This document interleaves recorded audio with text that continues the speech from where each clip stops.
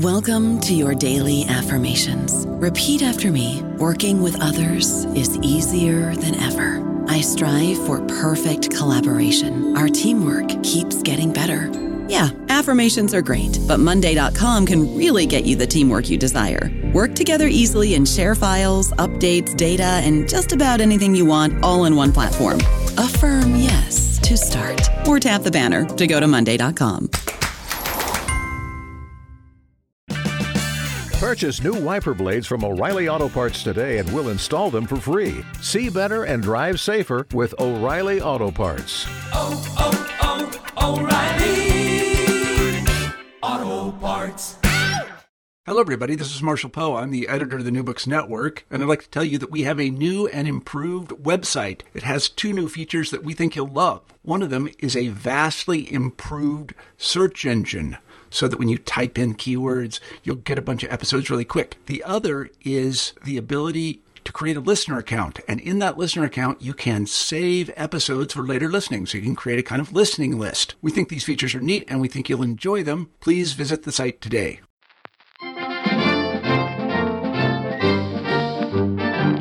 Welcome back to New Books in Politics, the New Books Network podcast. Today on the show, we have MSNBC anchor and political analyst Steve Kornacki, who has just published The Red and the Blue, published by Ecco, an imprint of HarperCollins. Steve Kornacki, thank you so much for being on the show.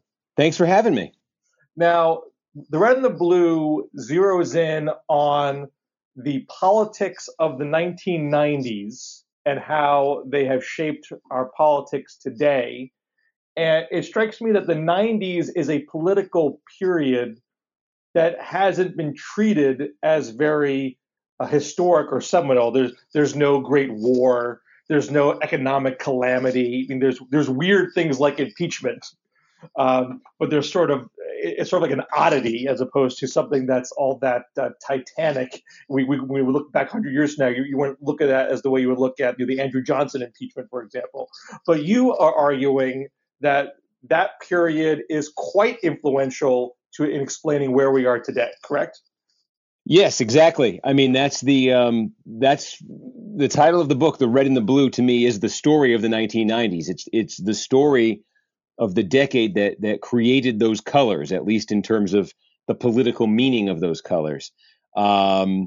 It's a decade, like you're saying, that on the surface, it was peace and prosperity and great television and great movies, and America was working. It seemed like on the surface, but our politics were changing in some deep and I think fundamental ways that essentially forced voters to choose sides, to choose sides between Democrats and Republicans, to choose sides between red and blue.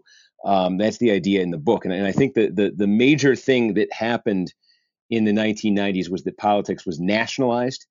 That it synced up with a rapidly changing, rapidly transforming media environment where you were getting away from the old big three networks, ABC, CBS, NBC.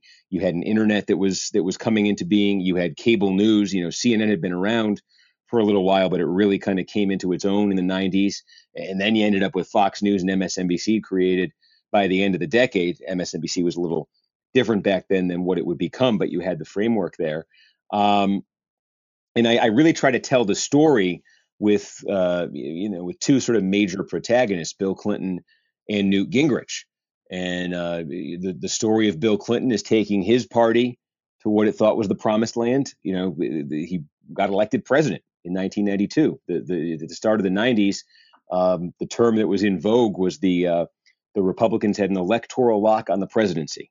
That's what the perception was heading into the 90s. Reagan had those landslides, 49 states, 44 states. Bush Sr. had 40 in 1988. And Clinton was able to L between the South and the West. Yeah, it was just you had national elections that, at least from a presidential election standpoint, that would look like consensus. Massachusetts went for Ronald Reagan twice. Things like that were possible. And the flip side was if the presidency was seen as this eternal, almost Republican institution, the Congress was the permanent Democratic Congress. It had been decades since Republicans had a majority in the House, and they hadn't even been close. And Newt Gingrich, of course, ultimately leads Republicans there. And the book is sort of the collision of Bill Clinton and Newt Gingrich having transformed the Republican Party, and what that collision unleashes in our politics, how the country reacts to it. And I think it builds to that 2000 election when red and blue for the first time have meaning, when it's a perfect tie election, and when those divisions in the country just become clear and unmistakable. And I think that's the world we were kind of left with and are still living with. Now, to focus on Bill Clinton and Newt Gingrich, these are two very colorful personalities. I mean, you could argue perhaps that some of these political dynamics might have occurred regardless of who got elected to what, but you can't deny that Clinton and Gingrich are both unique figures. And if it wasn't them, certainly politics would not have proceeded exactly as we have seen them proceed. I think that's exactly right. I mean, I do think there is a certain inevitability to sort of the way politics sort of worked themselves out. It didn't have to happen when it happened. It didn't have to happen how it happened. It didn't have to happen with the specific triggers that triggered it. But Newt Gingrich figured something out. I think when he came to Congress really in the late 1970s and, through the 80s as he completes this, just when you look back at it, an amazing, whatever you think of him, it's an amazing, improbable, unlikely rise from where he begins. He begins as just a total gadfly. Republicans in the House don't even take him seriously, and he's telling them he's going to lead them to the majority someday. And on so many levels, that seems like a crazy thing for him to say in the late 70s and early 1980s. But he understood more than most people in politics, his own party, Democrats included. He understood the way media was changing and the way that was going to make the nationalization of politics possible. What Gingrich saw in those early days was he saw a country that had voted overwhelmingly for Richard Nixon in 1972, 49 states as well for Richard Nixon, more than 60% of the vote. And Gingrich is looking at a House where Republicans are 80 seats deep in the minority. And Republican leaders don't even seem to have given up on the idea of taking a majority. And Gingrich said, basically, look, if you can make voters all across the country see in the Democratic candidate in their backyard the exact same thing they saw in George McGovern, Republicans will never lose another election. And the key to that was it was when he said definition and contrast. Define the Republican Party, define the Democratic Party, make the difference between the two of them clear and deep, make it about values, make it about culture, and then drive that difference, define that difference with your actions. Basically partisan warfare in the House. What is the percentage in compromise? What is the percentage in hey, if the Democrats want the tax hike of 10%, negotiating them down to 5%? That's not a victory. That's raising taxes. That's telling voters you'll do the same thing as Democrats. And that's the shift in culture that I think Gingrich very slowly but very surely brought Republicans around to in the House. And there were all sorts of feedbacks that he encountered along the way. Feedback from voters, Republican voters who were watching this on television or through talk radio, where they were eating it up, and they started asking other Republicans in Congress, "Why aren't you like Newt Gingrich? Why aren't you fighting like him? Why aren't you going after the Democrats like him?" And he just sort of affected this change in how Republicans on Capitol Hill related to Democrats, and then ultimately when Bill Clinton comes in, how they treated a Democratic president. Now, if you read Rick Perlstein's Nixon Land, he would argue that Nixon created that polarization, Southern strategy, and all that. There are plenty of people on the left that will cherry pick certain things of Reagan, the states' rights speech in Philadelphia, Mississippi, talking about welfare queens, to say this has been going on a long time. But you argue that the Congress of the 70s and the 80s wasn't didn't practice the kind of scorched earth politics that Gingrich was promoting when he first joined Congress before he became Speaker. I think that's exactly right, and that's one of the sort of I guess distinctions I try to make here, and that is, yeah, the sorts of tactics you're talking about aren't specific to the 90s. They've been around for a long time. The idea of division in this country, obviously, a country that fought a civil war once, it has been around for a long time too. What I think is specific in particular to the 90s is how all of this synced up with political party, and the House of Representatives that Newt Gingrich came to, and the Congress really that he came to, had liberal Republicans in it.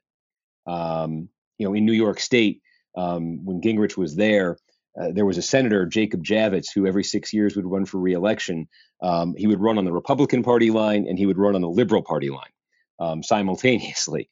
That type of republicanism still existed. Even Rudy Giuliani had the Republican liberal double bottom line. Right. And in the liberal line, absolutely. It was, this was not an unheard of thing in the Republican Party. And nor was it on the Democratic side unheard of to have conservative Democrats. And obviously the South was still filled with them, and the Southern delegations were still filled with them. And what changed, I think, in the 1990s was that all sort of, that all sorted out. Gingrich said the Republican Party needs to be, the term he used was, we need to offer the vision of America as a conservative opportunity society that is opposed to a liberal welfare state. That needs to be the difference between Democrats and Republicans. And it essentially meant you could and should do away with the sort of the liberal Republicans of the old days, because there was no room anymore for a lot of that vision of government. And but it meant that he would also presumably attract those conservative Democrats from the South. And you started to really see that really did just work out in the 1990s, to the point that I think what was one thing that was so dramatic about the 2000 election was not just seeing the entire South Republican, seeing the entire South red. It was realizing you had two Democrats there, President and Vice President, Clinton and Gore. Both of their states, Arkansas and Tennessee, were part of that red. And the promise of Clinton and Gore at the beginning of the decade to Democrats was they're going to win back the South. They're going to make the South competitive for Democrats again. And by the end of the decade, not only could Al Gore, did he fail to carry a single Southern state, Bill Clinton and Hillary Clinton, going off to continue their political career, they didn't think to go back to Arkansas. They went to New York. They recognized those distinctions too. The opportunity for Democrats after the 90s was in a state like New York, not a state like Arkansas. And I do want to get to more about Gingrich later on, but let's shift to the Clinton story for a bit, because as you point out, it hardly was a given that Clinton would be the Democratic Party standard bearer in the 90s. It could have very easily been a very different politician, New York Governor Mario Cuomo. And I think this is just one of the things I like about history so much are the what ifs. And I think this is just, to me, one of the great what ifs of the last, generation or so of American politics. It's this battle that looks like it's about to play out on the Democratic side, this defining battle that never actually happens. And it's sort of the story of the Democratic Party trying to find a sense of direction after suffering his latest body blow in a presidential election, the 49 state landslide loss to Reagan in 1984. And one of the things that emerged that year for Democrats, one of the sources of hope for them, was Mario Cuomo, who gave the keynote address at the 84 convention. And for folks who don't remember it, I imagine this audience, they probably have a sense of it, but it really was very similar to Barack Obama's speech 20 years later in 2004 in Boston. And you saw how Barack Obama was able to just emerge to the country out of nowhere that night, and then he rides that all the way to the White House just a couple of years later. Well, I mean, Democrats, after Cuomo gives this speech, there are delegates who are in tears. There are delegates, saying that they've never been so inspired in their life. There are Democrats then for years to come just pleading with Mario Cuomo to run for president. And Mario Cuomo he's a top to bottom liberal Democrat. His speech in 1984 is like a Valentine to the New Deal. It comes at the height of an era that, it's the Reagan era. Reagan saying, government is not the solution to our problem. Government is our problem. And there's Cuomo, this incredibly eloquent, mesmerizing orator, just preaching a sermon about the benefit and the value of government and what it did to lift people's lives up. And so this was the idea here for Democrats was almost irresistible. Reagan was called the great communicator. Here was their great communicator, maybe this was what they'd been missing, right? They're losing these landslide elections. Maybe it's because they didn't have anybody who could communicate liberalism the way Mario Cuomo could. So that was the great hope behind Cuomo, and they're begging him to run in 1988. He doesn't run in 1988. 1992 approaches, 91. The candidates get out there. Bill Clinton is out there. Bill Clinton is running as he's the chair of the Democratic Leadership Council, which was created after that 1984 landslide to try to reorient the party toward the middle, bring back Southerners, that sort of thing. So Bill Clinton is off running for president. He's trying to convince the party he's safe to go with, even though a lot of folks in the party don't like the DLC. And then Mario Cuomo decides in the fall of 91, you know what, I'm going to take a look at this. I might get in this race. I might actually run for president. And it just sets up this 10-week drama where Cuomo just takes all the oxygen in American politics. All the donors, they freeze their money. All the endorsements, they're frozen. They're ready to go to Cuomo if he gets in. The polls show him 30, 40 points ahead of Clinton if he gets in the race. And this is not far away from the actual New Hampshire primary. This is not a year in advance. This is a couple months away, correct? This is last minute. And because, the other thing in 91, of course, the year started with the Gulf War. Democrats had most Democrats in Congress had voted against it. There were predictions it would be Vietnam in the desert, and instead the ground war lasted less than 100 hours.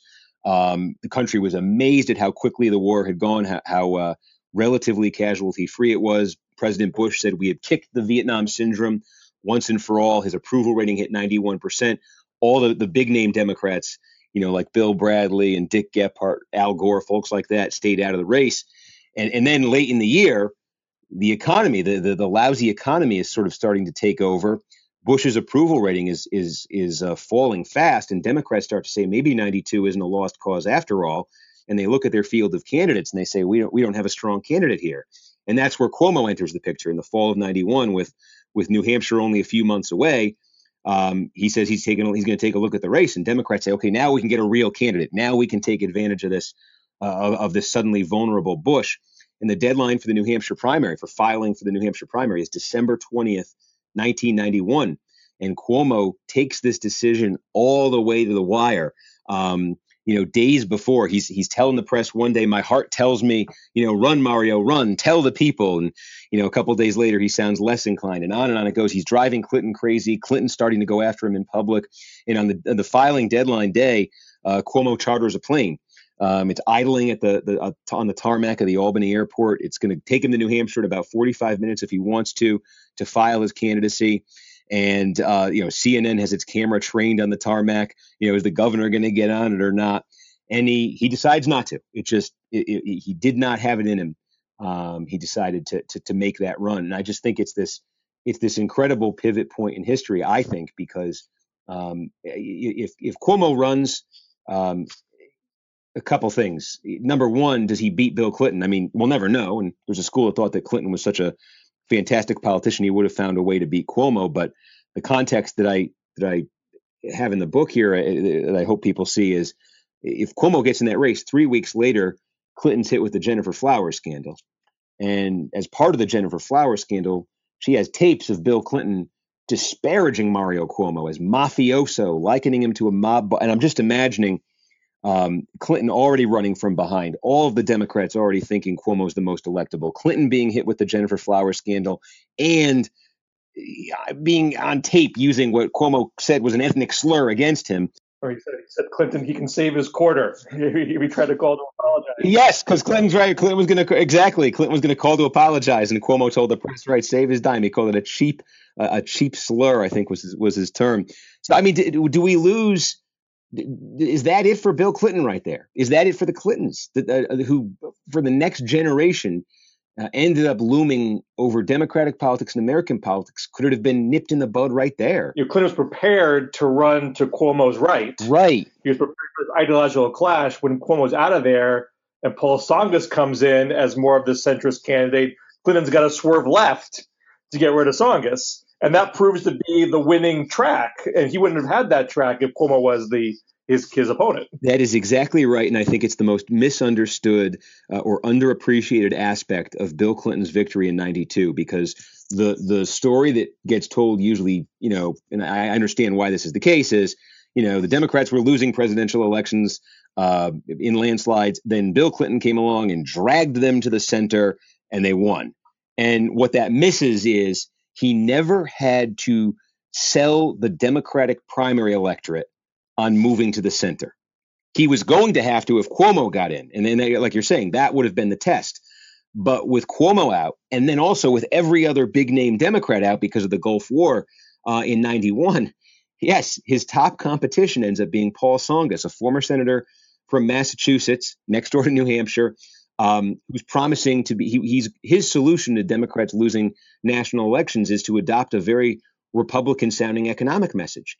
He talks about being the best friend Wall Street ever had. He talks about, cutting the capital gains tax, growing business, entrepreneurship being, the key to the, to unlocking the economy. It's a totally, you look at it now, no Democrat obviously would run on that message right now. What it allowed Bill Clinton to do is rally the liberal coalition, the same liberal coalition that nominated Dukakis and Mondale and all of that. That same coalition looked at Tsongas and wanted nothing to do with him. And the only thing they were left with was Bill Clinton.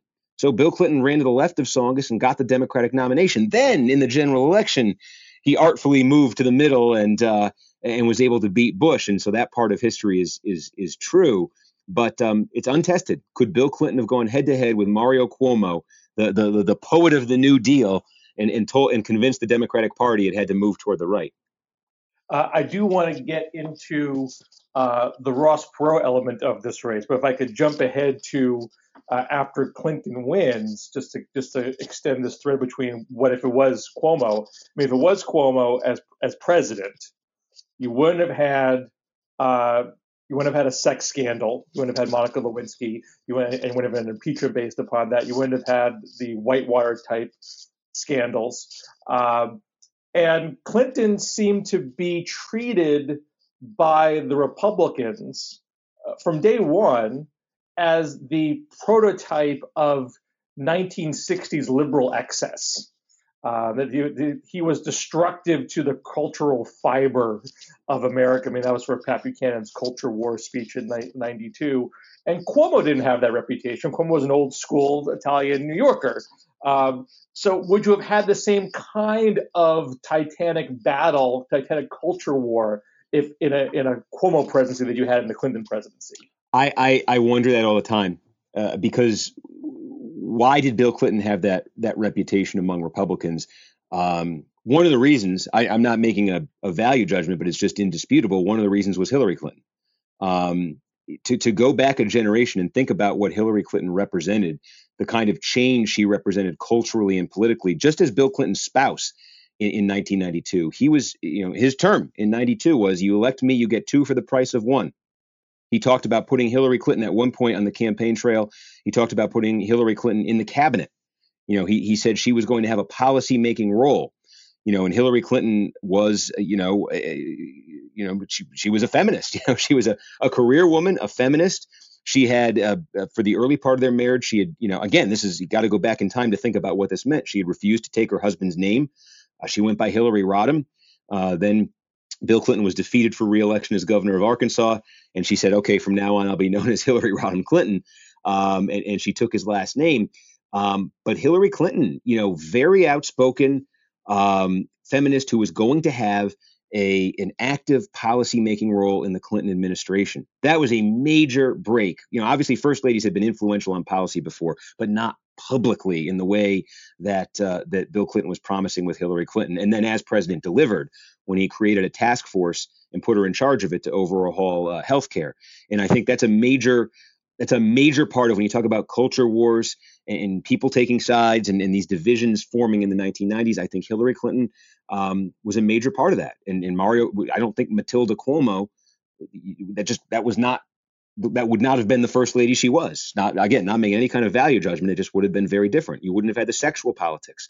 The sexual politics, I think, are major when it comes to the divisions in the 1990s, because when you go back, and I understand 20 years later, we're now going back, a lot of people are, and looking at the Clinton impeachment a little differently. But in the context of 1998, one of the reasons Clinton was able to survive, one of the reasons he was able to rally support was this was seen as a test of the power of the Christian right. This was seen as Clinton's defenders, were saying that these were super religious prudes who were digging around in his bedroom and trying to embarrass him and hold him to a moral standard that has nothing to do with public policy, that has nothing to do with running the country. We in America are better than, we don't need to be Puritans here. We just need competent people to govern the country, and what they do in their bedroom is their own business. And there was a huge cultural fault line around that question of, is it our business or not? That's how the Lewinsky scandal was interpreted by a lot of people. That basic question of, is it our business, or is it his business? And that's it. And the country sided with Clinton on that. But again, you never even have that debate. I think with Mario Cuomo, there's no reason to think you ever would have had that debate with Mario Cuomo. Well, and Clinton was pushing cultural issues in other ways too. I mean, he pushed gays in the military. He gets sort of knocked now for Don't Ask, Don't Tell and signing the Defense of Marriage Act, but those were rear guard actions after put gays in the military as a campaign pledge in 1992. And the third way centrist pivoting was a way to kind of mitigate where he was trying to push the country culturally. And Cuomo was never that. I mean, Cuomo had these elegant speeches about abortion rights and the death penalty, but he never was a real culture warrior. I think that's right. And if you look at, you talk about Bill Clinton, gays in the military, gay rights, what that grew out of was his campaign made a decision in 1992 to cultivate the gay political community for political and financial support. Really, financial support was what it was. And they raised a ton of money back in 1992. And that was new. That was, it had been assumed for a little while that the gay community was more Democratic politically than Republican, but Dukakis, Mondale, had stayed away from it. And of course, remember in the 1980s, it was the era of AIDS, and there were all sorts of stigmas and phobias and things having to do with that. So in 1992, Bill Clinton making that decision, that was not a natural decision necessarily for a Democratic candidate for president to make, but he made the decision. And the price that gay political leaders thought they could extract from Clinton for all of that help was lifting the ban on openly gay service members. And Clinton, and this intersected with another area where Clinton stepped on a cultural fault line, and that was his avoidance of service in Vietnam. So Clinton, the first baby boomer president in American history who had avoided service in Vietnam, that the letter, to Eugene Holmes had come out during the campaign, and it was, and he had done it in a very Clintonian way. But he clearly had not been interested in going, becomes president and thinks that with the stroke of a pen, he can issue an executive order, end the ban on gays in the military, keep his campaign promise, and that'll be that. And the military, led by Colin Powell, who at that point is still chairman of the Joint Chiefs, is probably the most popular public figure in America. It's only 2 years since the Gulf War. Colin Powell pushes back on him. Sam Nunn, Democratic point man on defense issues in the Senate, pushes back on him. And in his first month, the first month of the Clinton presidency, is just consumed by this culture war eruption that to the right is portrayed as, this draft dodger, liberal president with a radical feminist wife in 1960s values is trying to socially engineer our military to put gays in the barracks. That's essentially how it's portrayed, and that was politically, that was hot stuff in 93. We're talking with Steve Kornacki, MSNBC political analyst and anchor, and author of the new book, The Red and the Blue, here on the New Books in Politics podcast. To go back to the 1992 campaign, there are two other critical figures beyond Clinton and, of course, Republican nominee, incumbent George H.W. Bush. That is Bush's primary challenger, Pat Buchanan, and the third-party independent Ross Perot. And both of those figures are seen as leading into Trump. But Perot's campaign and Buchanan's campaign were very, very different animals, correct? Yeah, I mean, eventually they were both populist uprisings, so you've got that. But the Perot of 1992, who emerged, you have to remember at the time, obviously the economy was heading south or seemed to be heading south. And there'd been a wave of congressional corruption scandals in the early 1990s. The one that came to light in early 1992 was, they called it the rubber check scandal. There was this special sort of private congressional bank, and basically the way the rules worked, where members could bounce checks at will, and they didn't have to pay overdraft fees. It was a very technical thing where the taxpayers were not actually footing the bill for this. But again, you know how this is going to look. It comes out that Congressman X has bounced 478 checks and hasn't had to pay a dime for it. And Mr. and Mrs. America, you try doing that at your local bank, see how they treat you. It caused all sorts of rage toward Washington. There'd been the Keating Five, influence peddling scandal a couple of years earlier. With a group of 5 senators who got caught up in that. There'd been a very unpopular middle of the night congressional pay raise, members voting themselves a massive pay raise that had come in the early part of the decade. And so Perot comes along and basically capitalizes on this idea that just Washington is broken. It's these arrogant politicians who've lost touch with the voters who elected them. They don't know how to manage the economy. We're losing our industrial base. We're running up a massive national debt that had exploded in the 1980s. And Ross Perot comes along, and the common thread to Trump is, it's populist. He's a billionaire. He's a populist billionaire. It seems to be a paradox, but Perot kind of is that. And Perot's promising to be a Mr. Fix-It. It's without a lot of specificity. It's, send me to Washington because I know how to deal with it. I know how to fix it. I solve problems. That's what I do. That's what I do for a living. But Perot is different than Trump in that he's not really there are some cultural issues that animate him, but he's not primarily running on sort of a culture war issues. He's running against trade deals. He's running against the NAFTA was proposed in 92. He's running against that. So there's a bit of a common thread there. He's pro-choice on abortion. He makes some comments early on gays that strike people as very, very dated. He says at one point he says maybe he wouldn't put a gay person in his cabinet because it would be too divisive for the country. There's this backlash, but he backtracks then and then goes the other way and says he'd integrate the military. He'd allow gay troops in the military, no problem. So he ends up being moderate on that issue as well. And he attracts support from across the spectrum. If you go to Election Day 92, when Perot ends up with 20% of the vote, they asked in the exit poll, who's your second choice? It was basically evenly split. About half would have gone for Clinton, about half would have gone for Bush. The interesting thing to me was, what's that? It's not correct that Ross Perot threw the election to Bill Clinton, correct? It is such a, that's another one that we said Clinton and moving the party to the middle. That is the other one that Ross Perot cost Bush the presidency. By the way, there was the Perot campaign came in 2 phases in 92. He ran in the spring of 92 and he got to first place in the polls at one point. And then he started to sort of to wilt under the media spotlight, dropped out in the middle of the summer, dropped out for 10 weeks, and then reemerged for the final month of the campaign. Well, in the 10 weeks that Perot was out of the race, when it was just Clinton versus Bush, there was not a single poll that had Bush ahead, even after the Republican convention when he got a bounce from that. And not only that, it wasn't even close.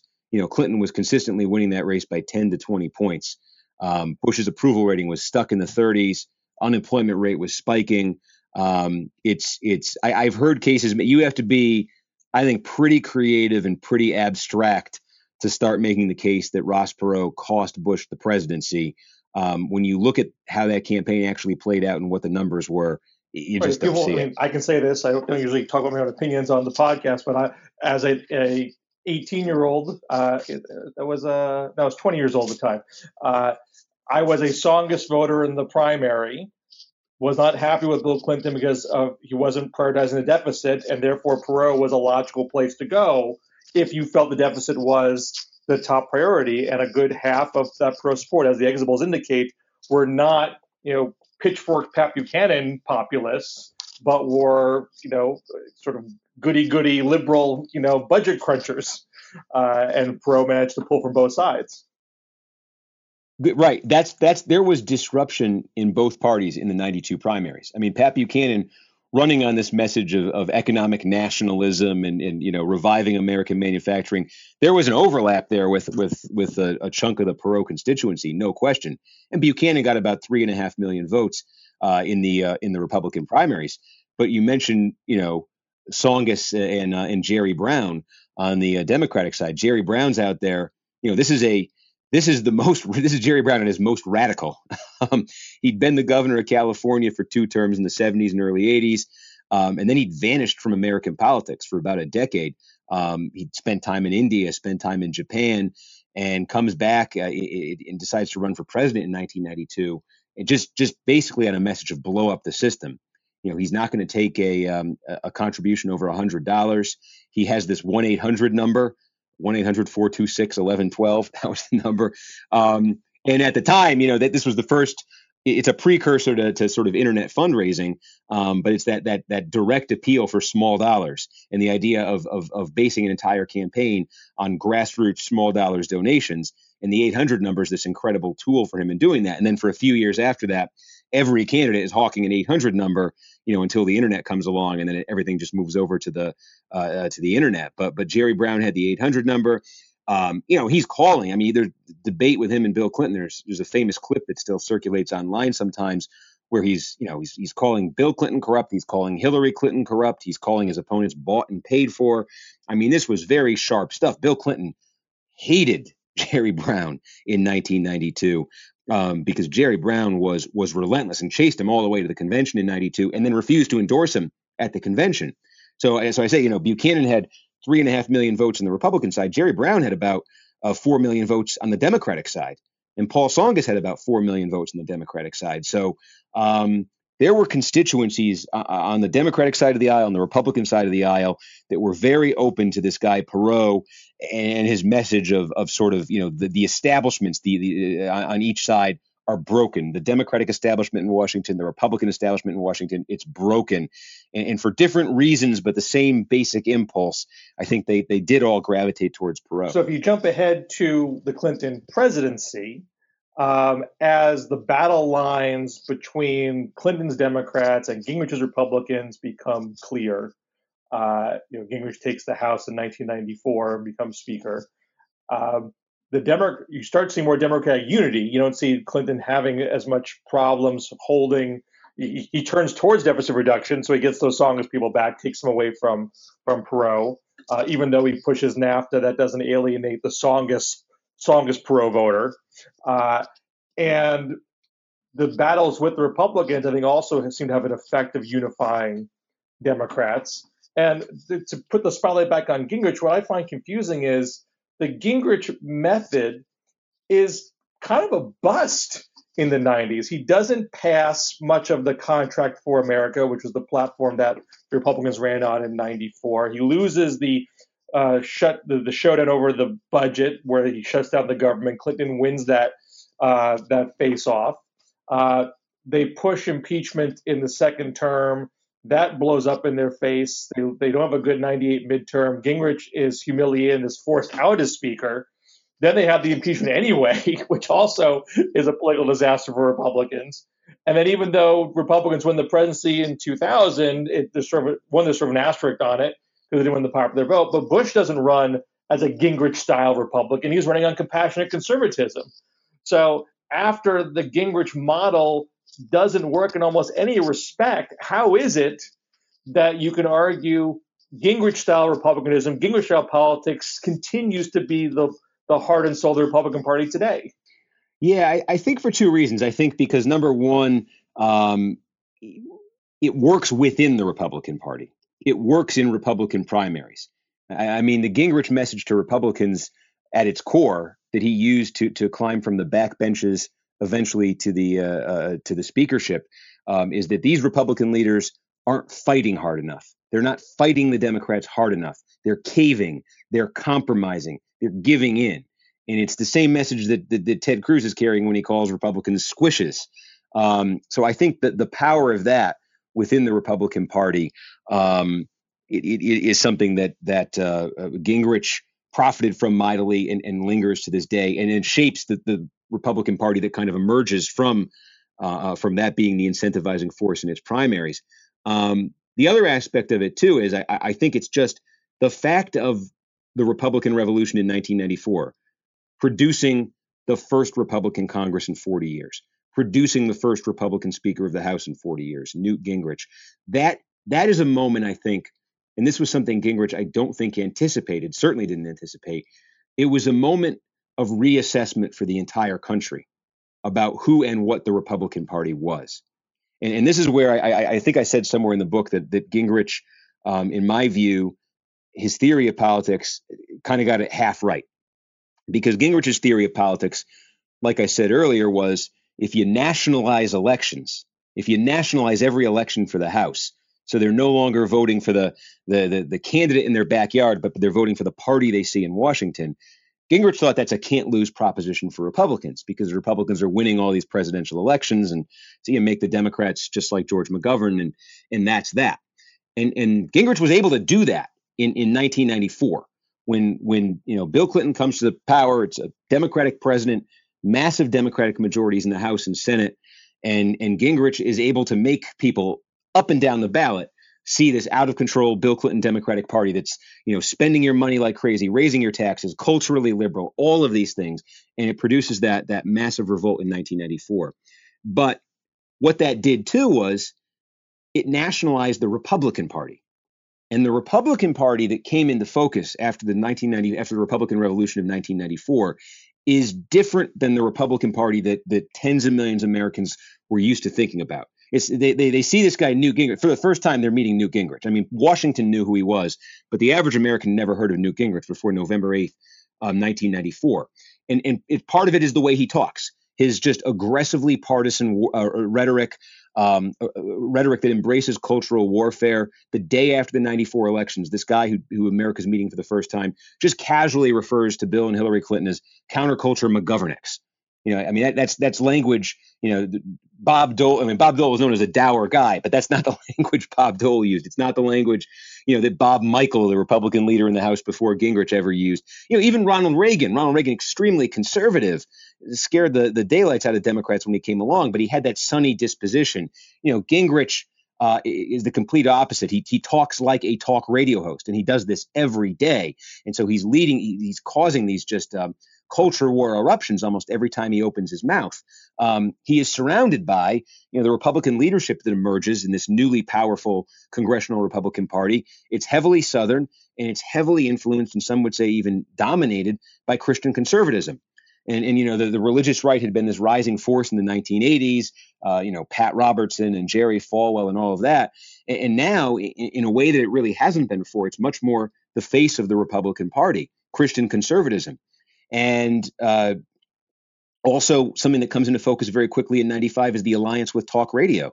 The way Gingrich talks is the way Rush Limbaugh talks. It's the way this whole army of conservative talk radio hosts all around the country talk. And there's been this proliferation of conservative talk radio over the last decade that is sort of it's been key to the evolution and transformation of the Republican Party. Well, when the Oklahoma City bombing happens in the spring of 95, Bill Clinton doesn't quite blame it on talk radio, but he goes after conservative talk radio, as poisoning the dialogue in this country. And all of these conservative, not just conservative, but some of these are just right-wing survivalist outlets.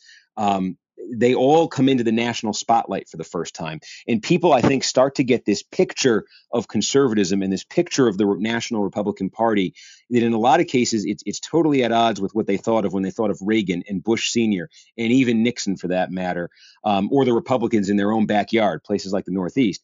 And it's a cultural reaction. And that, I think, that's the triggering moment for what we would now call Blue America. College-educated professionals, white-collar professionals, suburbanites, folks, the Northeast, the suburbs outside Chicago, the Pacific Coast. When you look at the 1996 election, Bill Clinton's re-election, that's where the big shift is occurring. That's where the massive jumps towards the Democrats are happening. And it's sort of an embrace of Bill Clinton, but it's an embrace of Bill Clinton because he's not Newt Gingrich and he's not the Republicans. And I think that's when it starts to become cultural. And so, Gingrich was able to create, about half of the country that liked his version, give or take, of the Republican Party. But about half the country had a very negative reaction to it. And it left that, that stalemate of 2000. We covered a lot of ground today, but there is much, much more in the book. So if you're interested, get the red and the blue. Thank you so much, Steve Kornacki, for being on the show. Bill, thanks for having me. This was great.